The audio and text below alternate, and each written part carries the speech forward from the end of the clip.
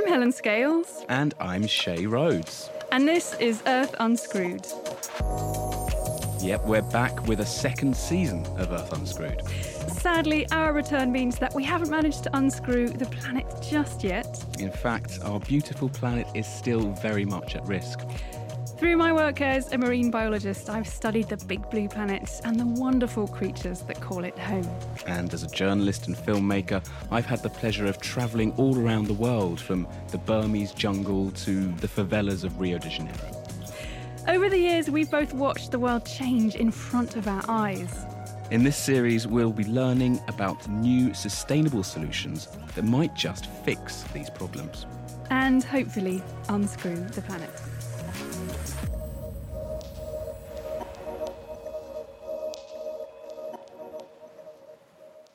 Hello and welcome to Earth Unscrewed. Today we're looking at cool solutions to a warming planet. Yes, and by that, Helen, means we're looking at air conditioners. Yes, I do. But it's a lot more interesting than it sounds. Air conditioners are going to play a really big role in all of our lives as the planet heats up. And it's something we really need to hear more about. So with that in mind, have a listen to this. Heat stress is a real people issue. Over 12,000 people die every single year because of extreme heat stress. And that amount of people is just going to increase, right? We are going to see globally 92,000 people die because of heat stress by 2030. And that number is going to go up by a lot. So we're going to have 255,000 people die because of heat stress by 2050. So this is a people problem, and it's not something that should be taken lightly. 30% of the world's population that lives in the tropics and subtropics is actually exposed to potentially dangerous heat stress conditions for more than 20 days in a year. And, you know, of the 2.8 billion people living around the world, only 8% have air conditioning. And that air conditioner, that entry-level air conditioner, is not efficient. It is only 6 to 8% of the theoretical maximum efficiency. And that's a problem, because this is going to lead us to almost half a degree increase in global warming by 2100, only due to room air conditioners. That is kind of mind-blowing, really. I mean, I guess I don't really think so much about how dangerous heat is. And the air conditioners are just about being a bit more comfortable. Absolutely. It goes way beyond just feeling good. I was quite shocked by how inefficient air conditioners are, considering how essential they are, how everybody seems to use them. They're very expensive. They're very expensive. You'd think somebody would come up with a more efficient one. Yeah, I'm not that surprised, actually, because I remember when I lived in Malaysia for a while, and I was living in a very hot little sort of concrete house. And we actually bought a really rubbish old air conditioner that just went in the window. It was this huge, great, sort of like a fridge that went in, and we took half the window out and stuck this thing in. And it rumbled away, and it clearly used loads of electricity and barely made the room just a bit cooler so I could just about get to sleep. So I guess I'm not that surprised about the inefficiency, but just the idea that it can be so dangerous is really shocking. Yeah, I think when one experience that really jumps out to me was walking behind a shopping centre in Indonesia. And, you know, the road behind it was really tight and packed. And you had the whole bank of kind of air conditioners, the outlets from them. And the heat back there was, you know, double the heat at the front of the shopping centre, just because that's where all the heat in the building is pumped out onto. And, of course, it was the street that's used as the local market. So, yeah, everyone who can't afford to shop in the shopping centre is back there getting the heat blown on them. Yeah. And whenever I'm travelling in hot countries, I like to go to the movies because they always put really fearsome air conditioning on. You sit in the film and go, oh, this is nice. But it is really mad, isn't it? That the solutions we've created to cool us in this warming climate are actually making it hotter. I've been reading around, getting some more scary stats about this. San Francisco, British Columbia and Delhi all reported all-time record June temperatures in 2019. And actually one's really close to home to me. I live in Cambridge, and actually the UK highest recorded temperature was made just down the road from where I live. Really? Cambridge Botanic Gardens, 38.7 degrees, I think it was, back in July. I wasn't actually there at the time. I was somewhere much cooler. Looking back at this sort of weird spike in heat that we had with this heat wave, it's incredible. But a lot of this is to do with our built environment, actually. It's to do with cities. You know, the climate is heating up, but at the same time, people are living in really quite unsuitable accommodation. You mentioned living in a concrete block in Malaysia. I've come across loads of those. Whole slums made of concrete breeze blocks with tin roofs. Totally unlivable in when it gets hot. On top of that, the street outside is made of concrete. And it's not just slums, you know, in housing projects in Chicago and Philadelphia, in estates here in Britain, they're almost entirely made of concrete. So everybody who lives in those areas is outside a lot in a very hot environment. And I've noticed, going to a lot of them, that it's almost always hotter than it was in the nicer area, where my hotel probably was. Policemen in those areas will always say, when it gets hot, you know, there's always something kicks off. Oh my There's always some sort of violence or something. We're always busy on the hot days.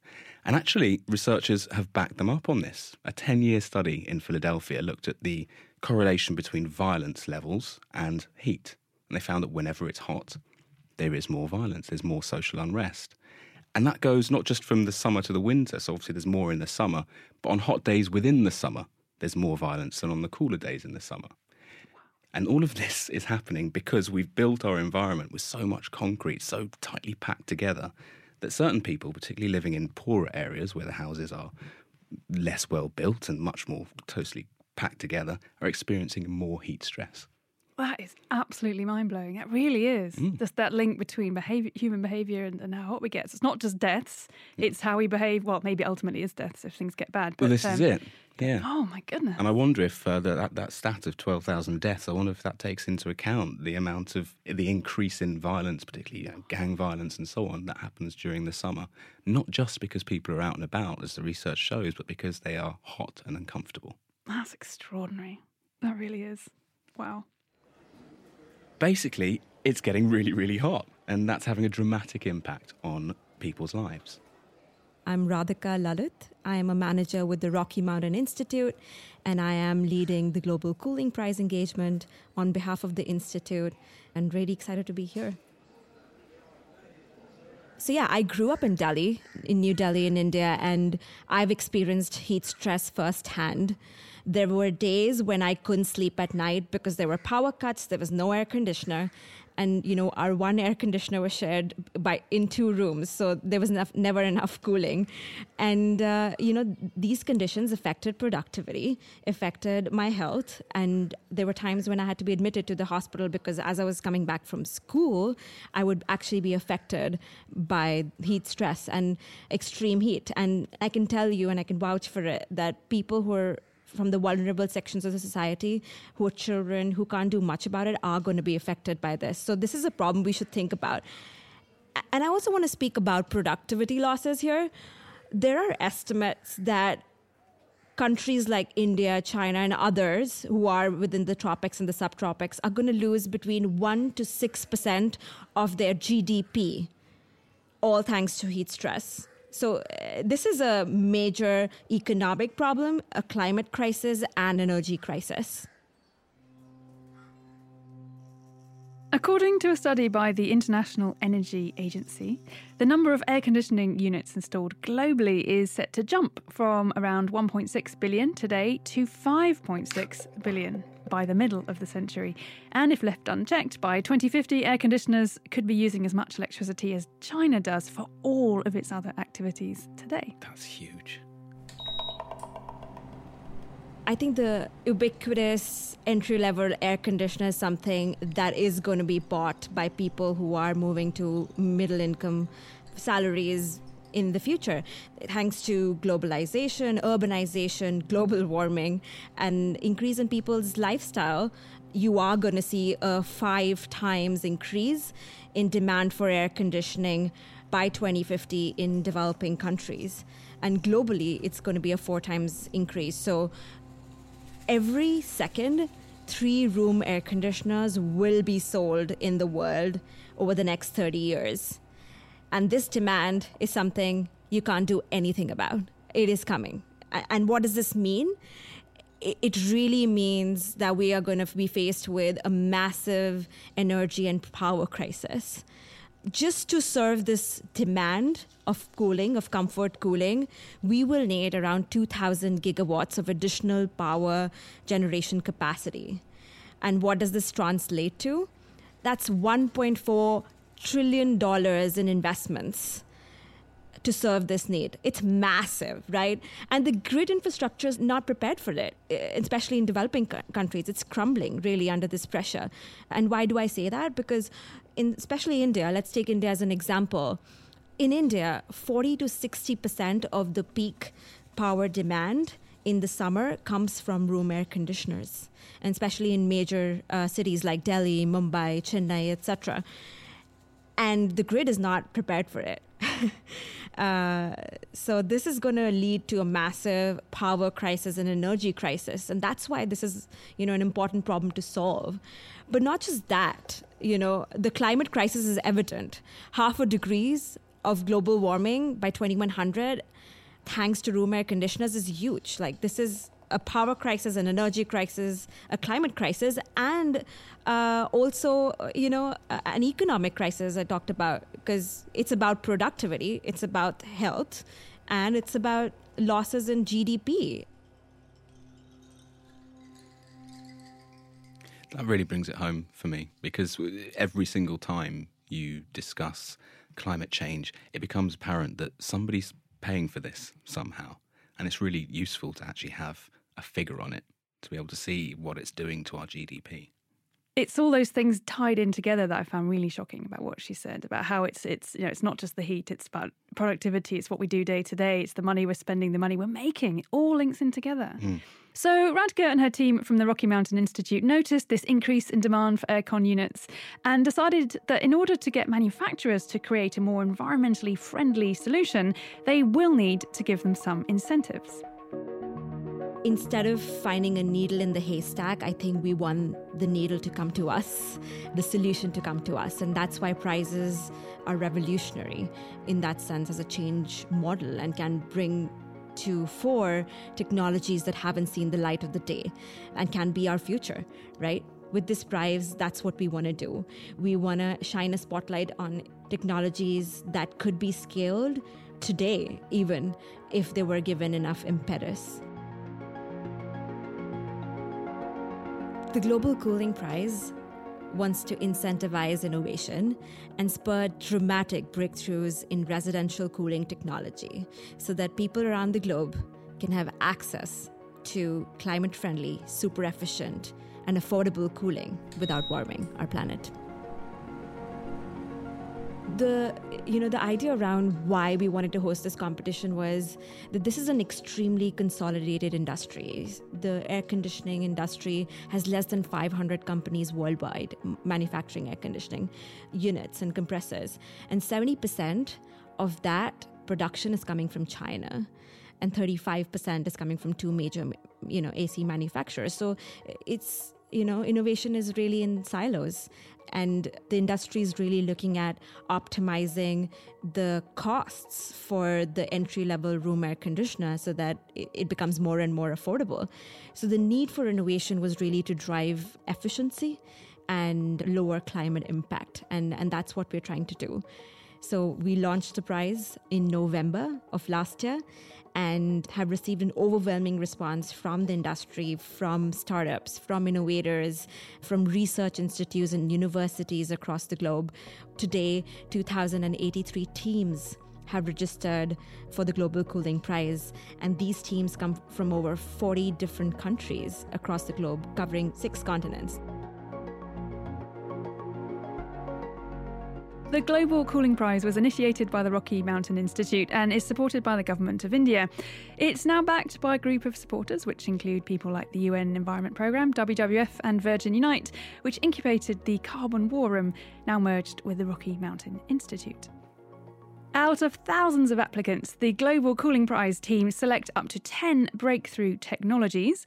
Each of these finalists will be given $200,000 to create a prototype for testing, and the final winner will be given $1 million to help commercialise and scale up the unit.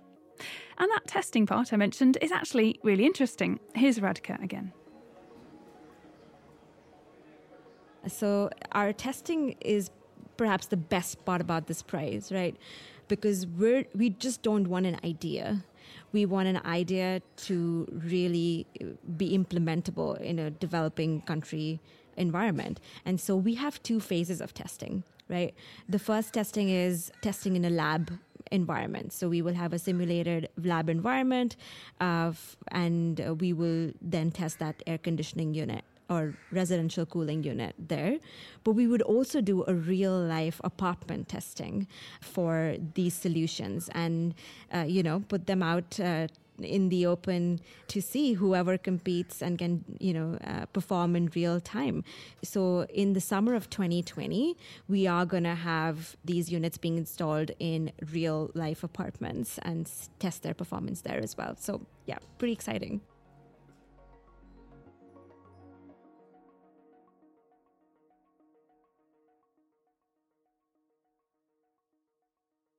We will see the winning technology in 2020, most likely in November, and that will be a huge announcement. But I think commercialization and scaling will take a couple of years. So maybe in 2022, the next air conditioner you're going to buy is going to be a 5X air conditioner, and one that helps you keep cool and that protects the planet. Yeah, I find that really exciting. This idea of putting it out there, the idea of using a magnet to pull the needle out of the haystack. I've mentioned it before, but the best ideas always come from people who are on the ground experiencing it themselves. Individuals would have found little solutions. You offer them a prize, offer them some money to make that solution available to everyone, and yeah, they're going to fill in the form, they're going to apply, they're going to want to do it. And by combining these ideas from ordinary people who found their own solutions to universities and companies, putting it all together, it's really exciting, actually. I'd quite like to. What I really want to hear is the percentage, the final percentage. How much less electricity does their new aircon unit use? And I can't wait till 2020 to find out. I know, exactly. And what is it like? So at the moment it's 20% we're using. Let's try and change that. And it is incredibly inspiring to think that this sort of initiative is out there to collect ideas. Because so often I think we find ourselves going, well, come on, guys, this isn't exactly rocket science. We know what we need to achieve here. It's nurturing those ideas and getting them to reality is what this kind of thing is doing. It's, it's like, we can fix this. I'm sure we can fix this. I really like the way that everyone working together has almost taken ownership out of it. For so long, we've relied on individuals to come up with their own product, develop it themselves, and it's quite selfish ultimately. This individual or company is going to make a lot of money out of marketing that solution. That works to a certain extent, but if you can have a more collaborative approach where everyone's just putting ideas on the table and then we can all choose from those ideas something that might make our company more profitable, that works really well. And it's this kind of sharing of ideas, at least, and not being too ownership-y about them. Actually, if you put the idea out there, everyone might make money off it, but ultimately we'll all benefit from it. So that's all we've got time for today. But I don't want to leave you panicking about which air conditioning units to buy while we're waiting for these incredible new super efficient world-saving versions to come out. So here's Radhika with her top tips. So as you're moving out to buy your next air conditioner, I want you to keep 3 things in your mind, right? The first thing is really don't buy your air conditioner just based off of the first cost or the sales price. Look at what you're paying for the entire lifetime of owning and operating your air conditioner. The second one is really buy an inverter air conditioner, so a technology that is upcoming but is something that most developed countries are using anyway. I think an inverter air conditioner is the most efficient vapor compression technology based air conditioner in the market today. Buy that with the best in class energy rating. And the last thing that people don't talk about, and I want to sort of leave for your consideration, is really know what refrigerant your air conditioner is using. Most refrigerant in use today do not have any ozone depleting potential, but have a substantial global warming potential. So definitely check, what refrigerant you're using today. Say no to HFCs and CFCs because they damage the ozone layer and also, contribute to global warming. So definitely look at what refrigerant your air conditioner is using.